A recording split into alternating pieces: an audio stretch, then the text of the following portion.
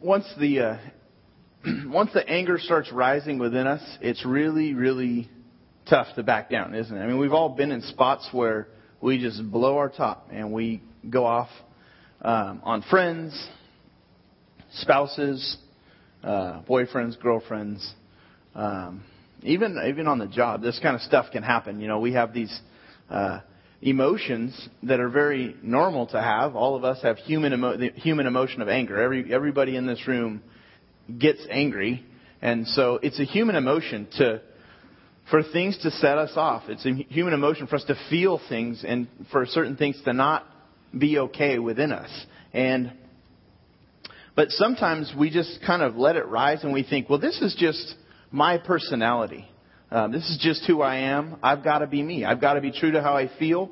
And so we blow up and we use that as sometimes after the fact we think, well, you know, yeah, I lost it. This is who I am. I have that problem, but I just had to get it out. Once I get it out, it's over with.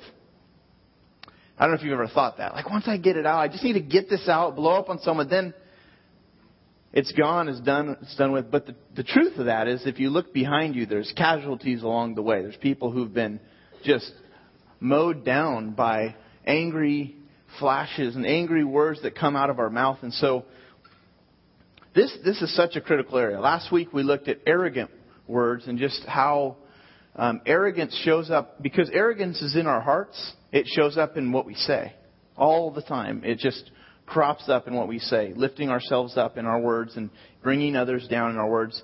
Angry words is something that, again, it just, when it comes out of the mouth, it's not just arbitrary talk. It's actually coming out from inside of us, from our heart. There's a connection between our mouth and our heart, the Scripture says. And so from the overflow of our heart, the mouth actually speaks. And so what we're looking at is not... it's really important that we all understand the connection there, because it's easy to just distance ourselves from some of these topics and say, well, that's out there.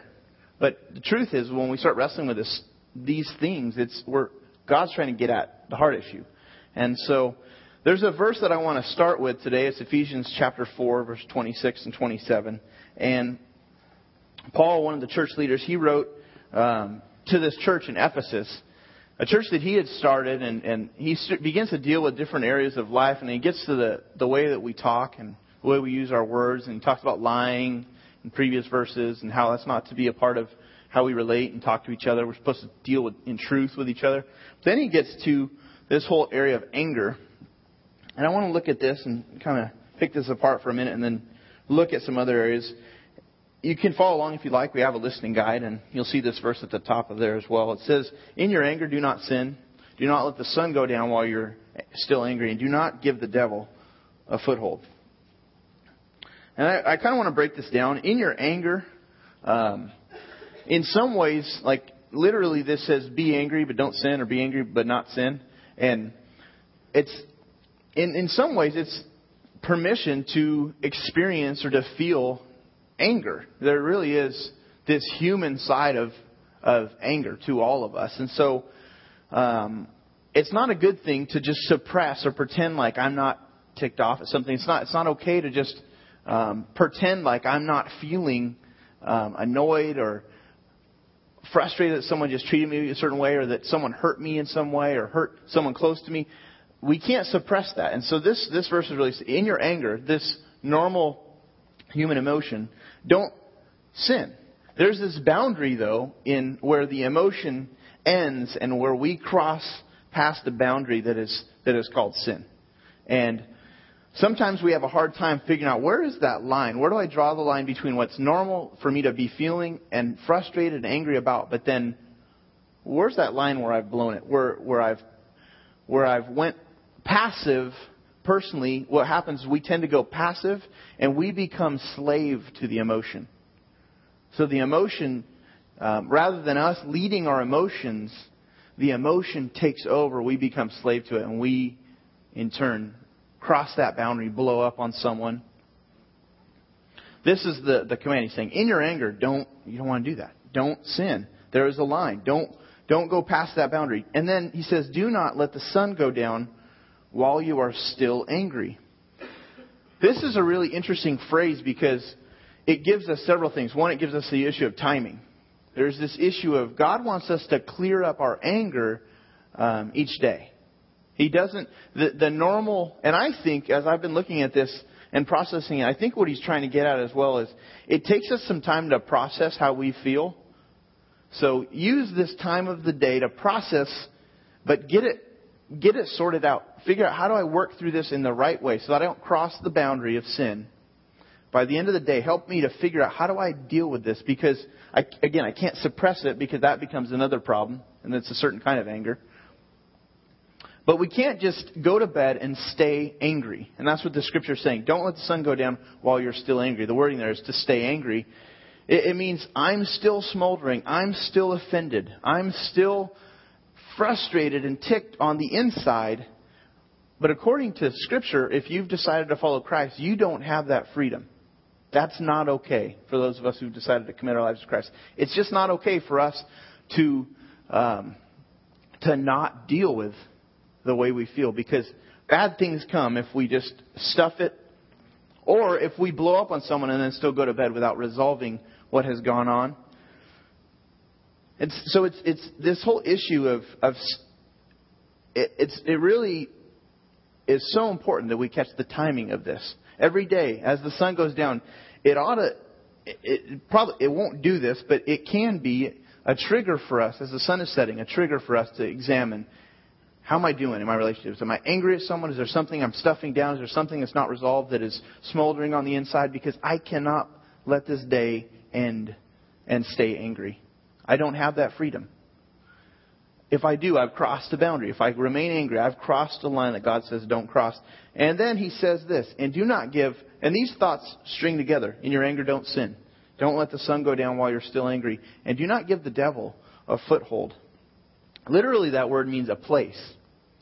Don't give him a place, which is really, he wants to take a position that is as a usable base that he can begin to advance from into other areas of our life.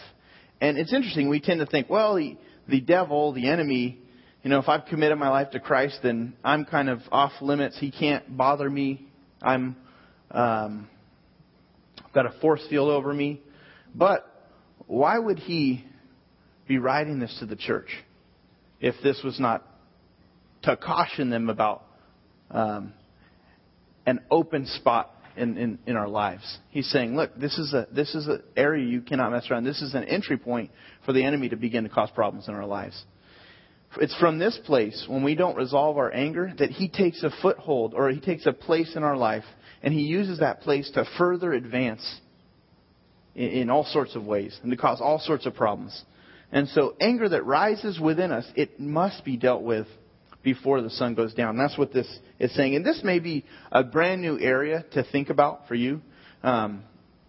Because as Americans, we pride ourselves in being true to ourselves. We are Americans. We're free to be individuals. But if you've committed your life to Christ, then you now belong to Jesus Christ. And He has taken up residence within you. And He actually wants to be boss, master. We're His servants. We're His, Scripture calls us, uses the phrase slaves. He owns us. And sometimes it's really hard for us to get our minds around that, but this is one of those areas where He wants us to not just express how we feel and express our freedoms, but to actually allow Him to change the things in us that may feel very natural and normal. Galatians chapter 2, verse 20. It's not in your outline, but it says, Paul says, in speaking about himself, he says, I've been crucified with Christ. I no longer live, but Christ lives in me. The life I live in the body, I live by faith in the Son of God, who loved me and gave Himself for me. He's talking about how he no longer has to earn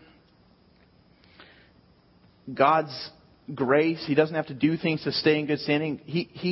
His old way of doing life and trying to earn God's favor has been done away with. He committed his life to Christ, and so he was made right with God because of the works of Jesus. But now he didn't belong to himself. Paul's saying, as I gave my life to Christ, it's no longer I who live. Christ lives in me. He gave Himself for me. And one of the points he's making here is, I'm not my own. I don't have the freedom anymore to just do what feels right. And the new life that God is going to weave together is going to look very, very different for all of us if we continue to yield to Him all the days of our life. He wants to continue to change us and conform us into the image of Jesus. That's God's plan for us, to mature us. And so this whole area of anger, He wants us to figure out, how do I process, how do I work through and resolve anger, this emotion, in the right way? And this is the second really most troubling category of words, is angry words. And I want to look at three areas very briefly. The first area that we ought to delete is this. It's the area of angry outbursts. And we saw this in the video clip where it started getting extremely heated. And the more heated it got, the more he started blowing up. To the very end, she just cut him with some words. And then he lost it, slammed the door, started screaming at her, saying hurtful things. At that point, they had both just really damaged each other and cut each other down. And sometimes we think, well, I just need to get it out. But when we start cutting each other down, all we have is less of a friend or less of a spouse. But this whole area of angry outbursts, it's a sudden and often explosive verbal release. We all probably at one point have experienced this, because sometimes, we just hit something and you bump your toe on something and you might lose it, But sometimes you bump your life into someone and you lose it. Or, someone bumps into you in some way and you lose it. And there's just all these different things, exchanges in our life that create these angry outbursts. But sometimes this only has a verbal impact. When we blow up and we have an outburst on someone, sometimes it's purely verbally painful, but other times it's physically, it sets us up for physical violence when we have these outbursts. Domestic violence, fist fights. Whenever we outburst, it's just we incite other people to respond in anger. I mean, you see that in the video. We don't need to see it in the video, because I think for the most part we've all probably experienced these moments where we've had these flashes and then we look back and we think, wow, who was that person? What came over me? But certain words stir up anger.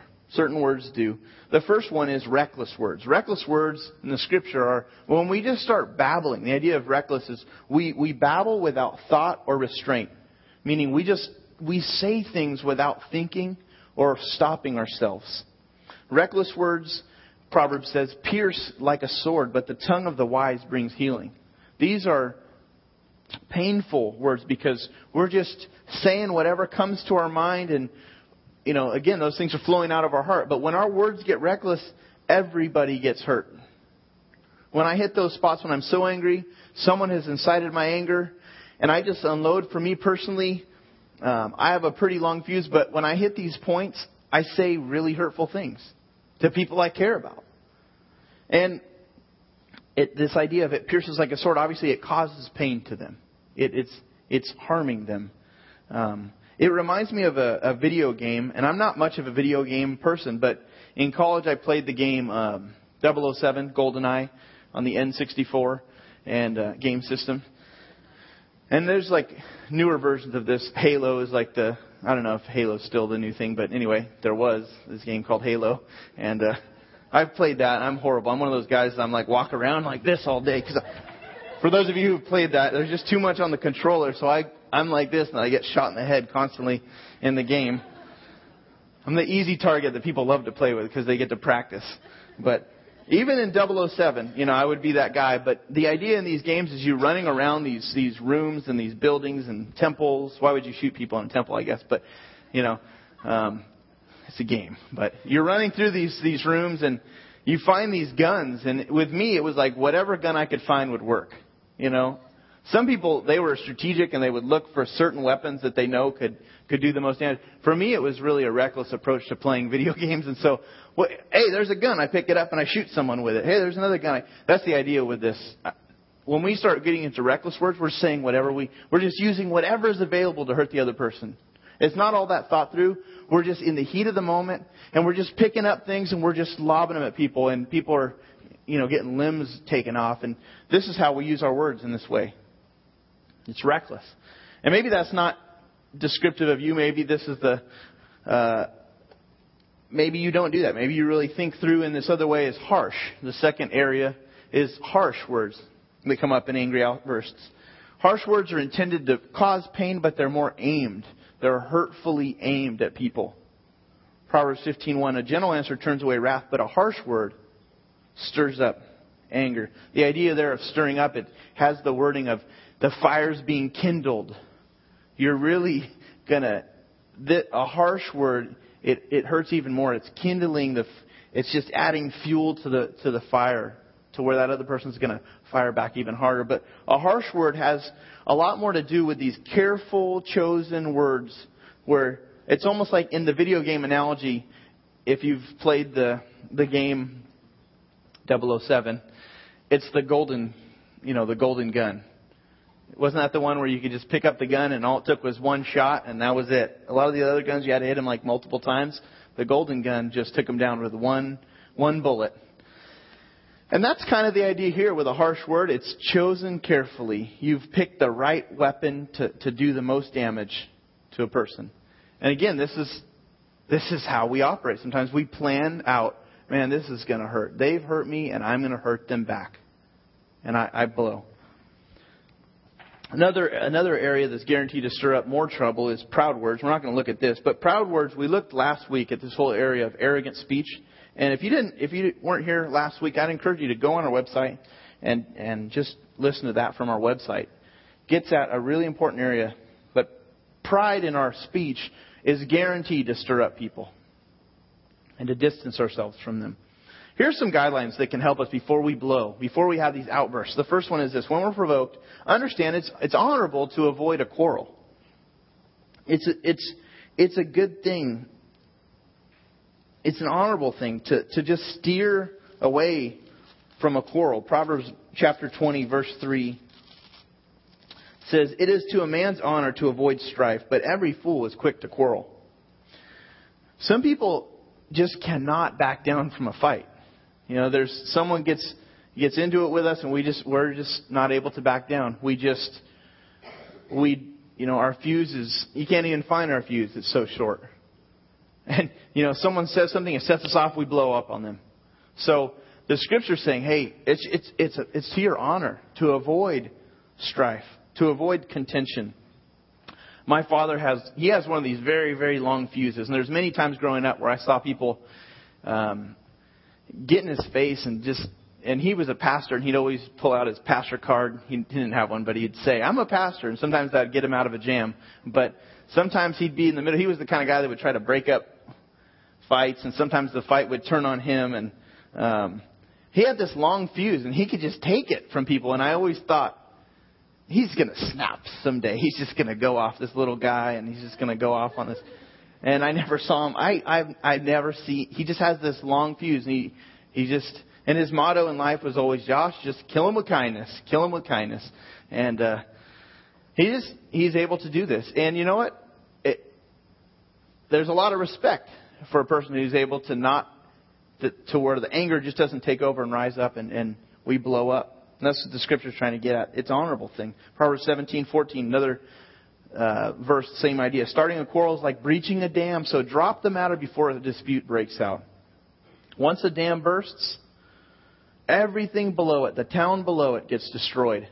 That's how quarrels are. And our mouths can serve like a dam. And as soon as we open that mouth, it's like we're breaching the dam, and then all sorts of people get punished for it. So it says, drop the matter. Our honor remains intact more if we will choose to drop it than if we fight every battle. Some people get shamed because they don't drop it, and they get shamed. They open their mouth angrily, and someone comes and lets them really pay the price for it. And so we're to avoid a quarrel. Also, when provoked, we're to overlook hurtful words. We can look past things. A fool shows his annoyance at once, but a prudent man overlooks an insult. Sometimes we just need to take a hit. And in marriage, reading a book in our growth group that we're in called Love and Respect, and it kind of outlines this scenario in marriage where there's just this dynamic that goes on in this cycle of unloving and disrespecting. And the advice that's given to the men in the book is, guys, there's times when you just need to take the hit because we're built to take the hit. And so sometimes things are said in a hurtful way. And rather than responding as we saw in the video and just firing back with something that's going to cut them down even further and continue this cycle of this fight, the author says it's better to just take the hit. And he uses this verse. We're built to do that. We're built to be able to take it and to move in towards, if you're married, towards your wife and to figure out how can I show love to her. She is responding, very likely she's responding to something that I'm doing that's not loving. And so how can I, even in the intense fight where she's maybe throwing stuff at me verbally, how can I still take the hit and move towards her in love and try to think, how can I show her love right now? How can I say a kind word? That's not easy for any of us, is it? But the Scripture gives us this. It's better to overlook hurtful words. Another thing when we're being provoked is to learn to return a gentle answer. For a gentle answer, it says in Proverbs 15:1, a gentle answer is the opposite of harsh. That aimed, careful, painful word. A gentle answer turns away wrath, but a harsh word stirs up anger. A gentle answer is this kind and tender response. When someone is provoking us, it's thinking through what is going to soften this situation. What is best for what they need right now. And we all have the choice here. We can control our responses. Nobody is a slave to our emotions. It's not out of our control. We know this is true because we'll be in the middle of a fight. The phone rings. We pick up the phone. Hello, how's it going? We were just screaming at the top of our lungs. And now we're, yeah, come on over. We'll pray together. Yeah, we'd love to do that. Come on over. We're sitting here having a great conversation. We're all able to just stop the emotion if we need to, aren't we? It does not have to rule over us.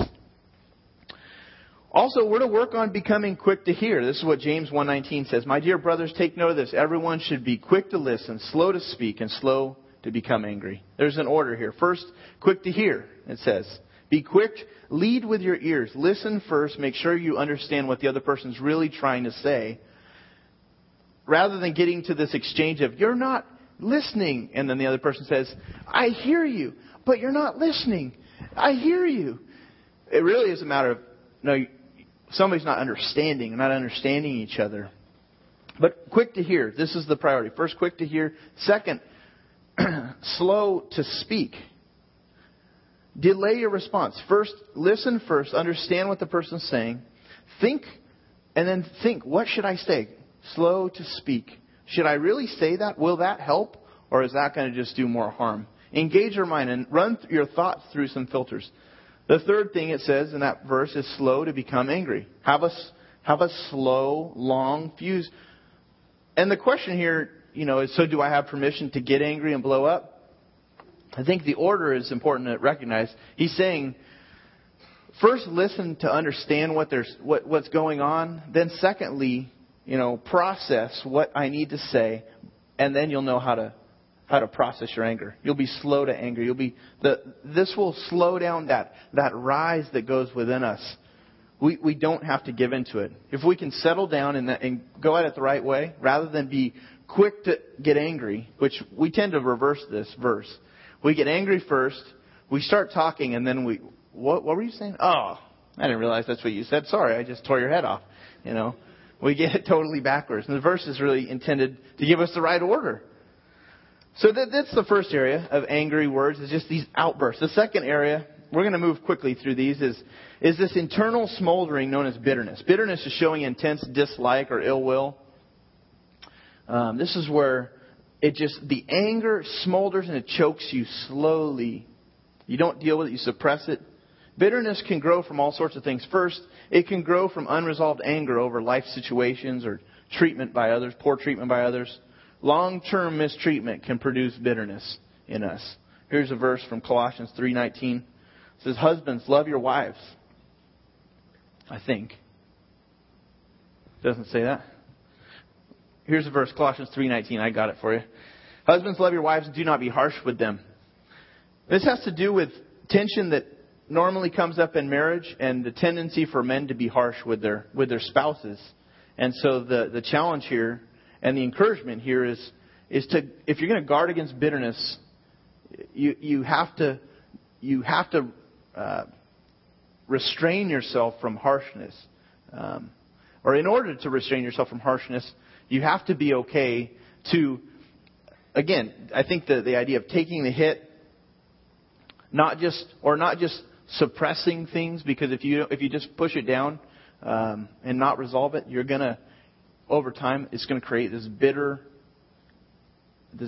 that will amount to lots of harsh exchanges, lots of harsh interactions, really short, unkind things. And so we can get hurt and very easily just taken over by the hurts. And it's like lava that is smoldering inside us under the surface. No one can see it, but we can't control the eruptions. They just kind of come up because there's a lot of bitterness boiling inside of us.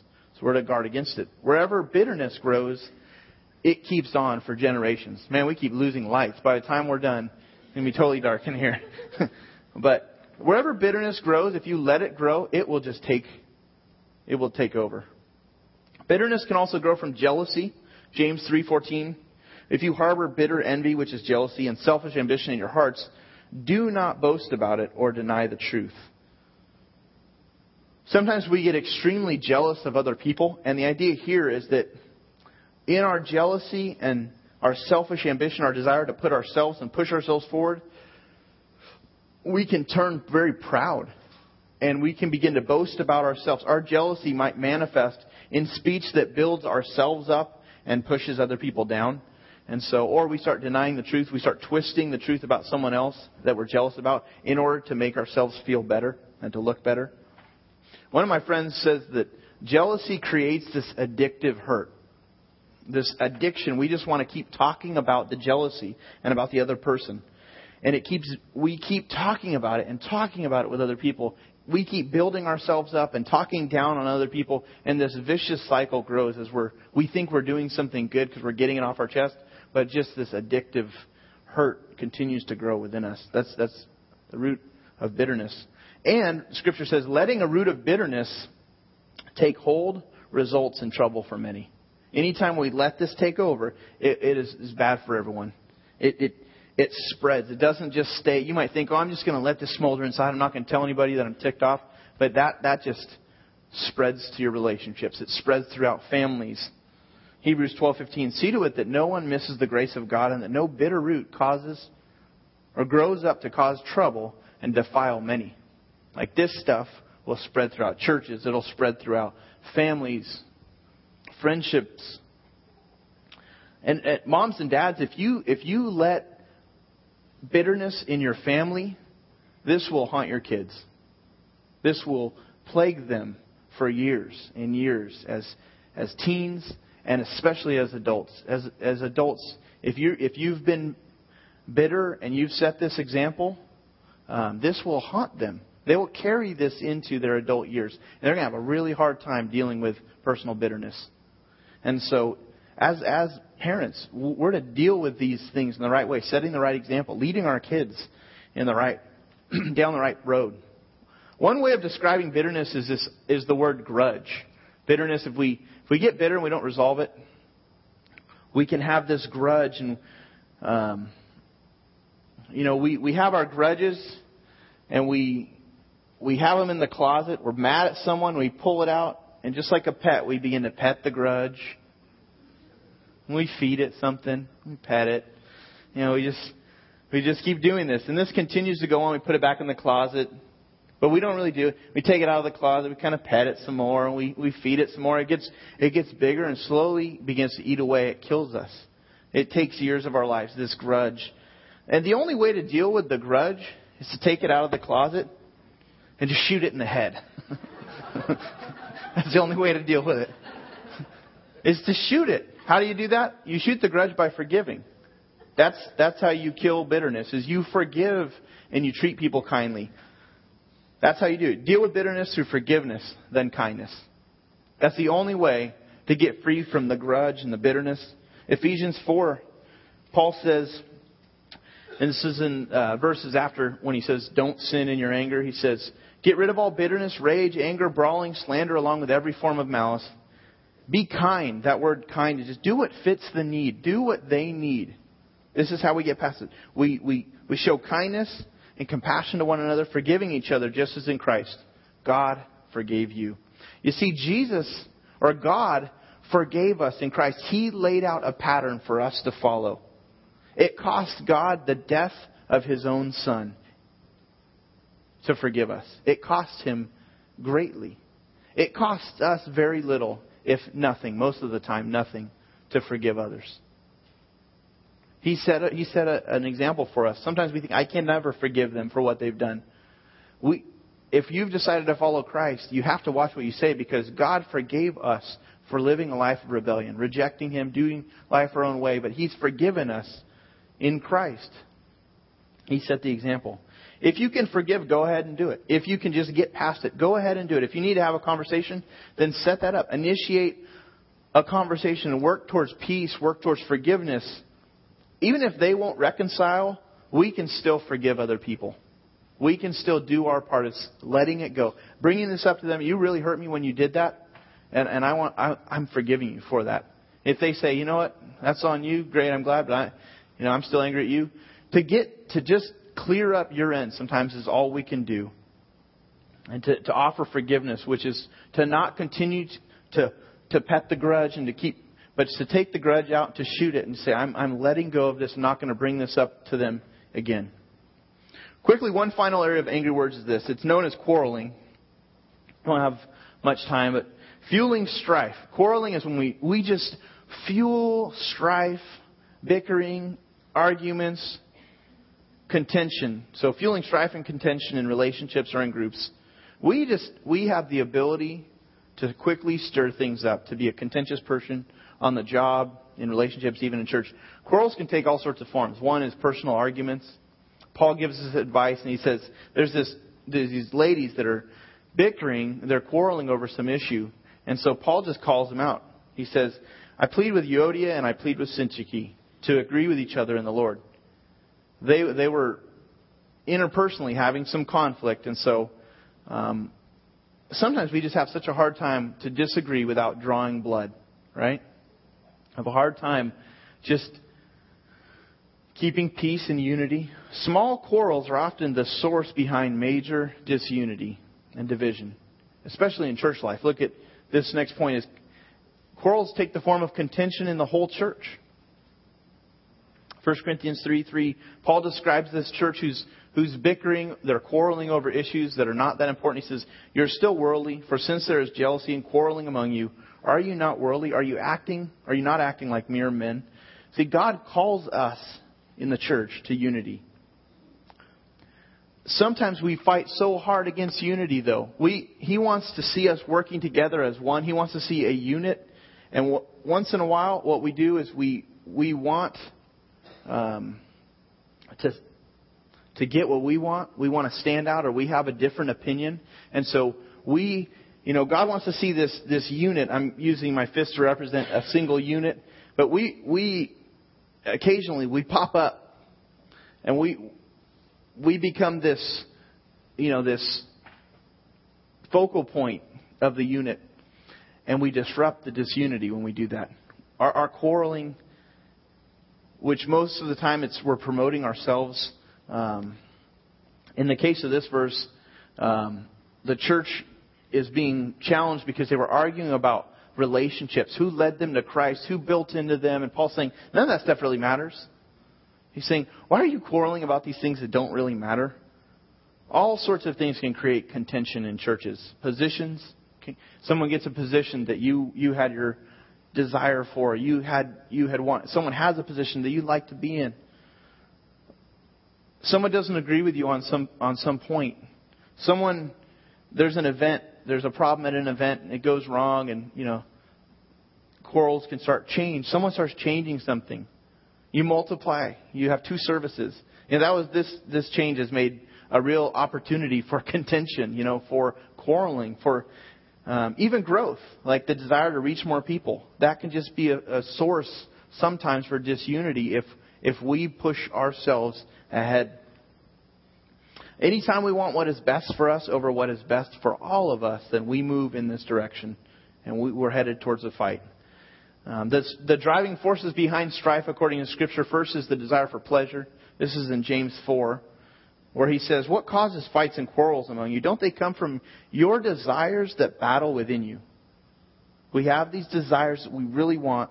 You want something, but you don't get it. You kill and covet, but you cannot have what you want. You quarrel, you fight. You don't have because you don't ask God. So we misdirect.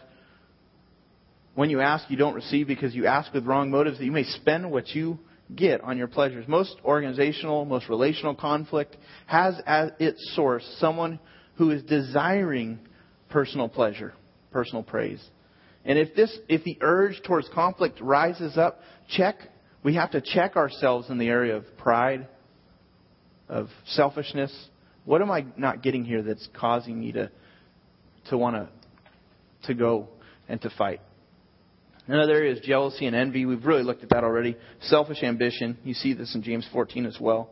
But moving along, though, it says the cure for quarreling and division is to work extremely hard to keep unity and peace.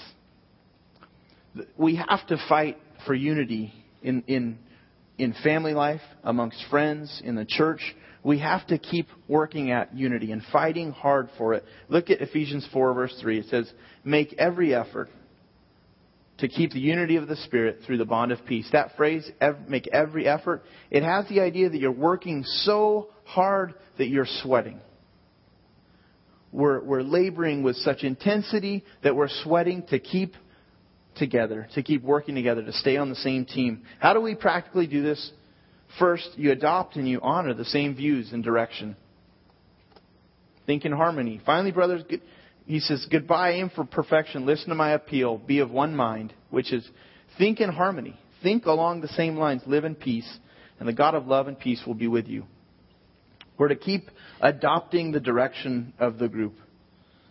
Another thing is be completely united in affirming and in refusing to speak against the direction of the valid leadership. This happens in family life all the time, where the leaders will work against each other.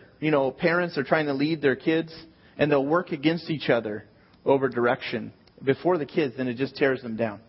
But this can happen in church life or in different ways. And so we're to just work hard at this.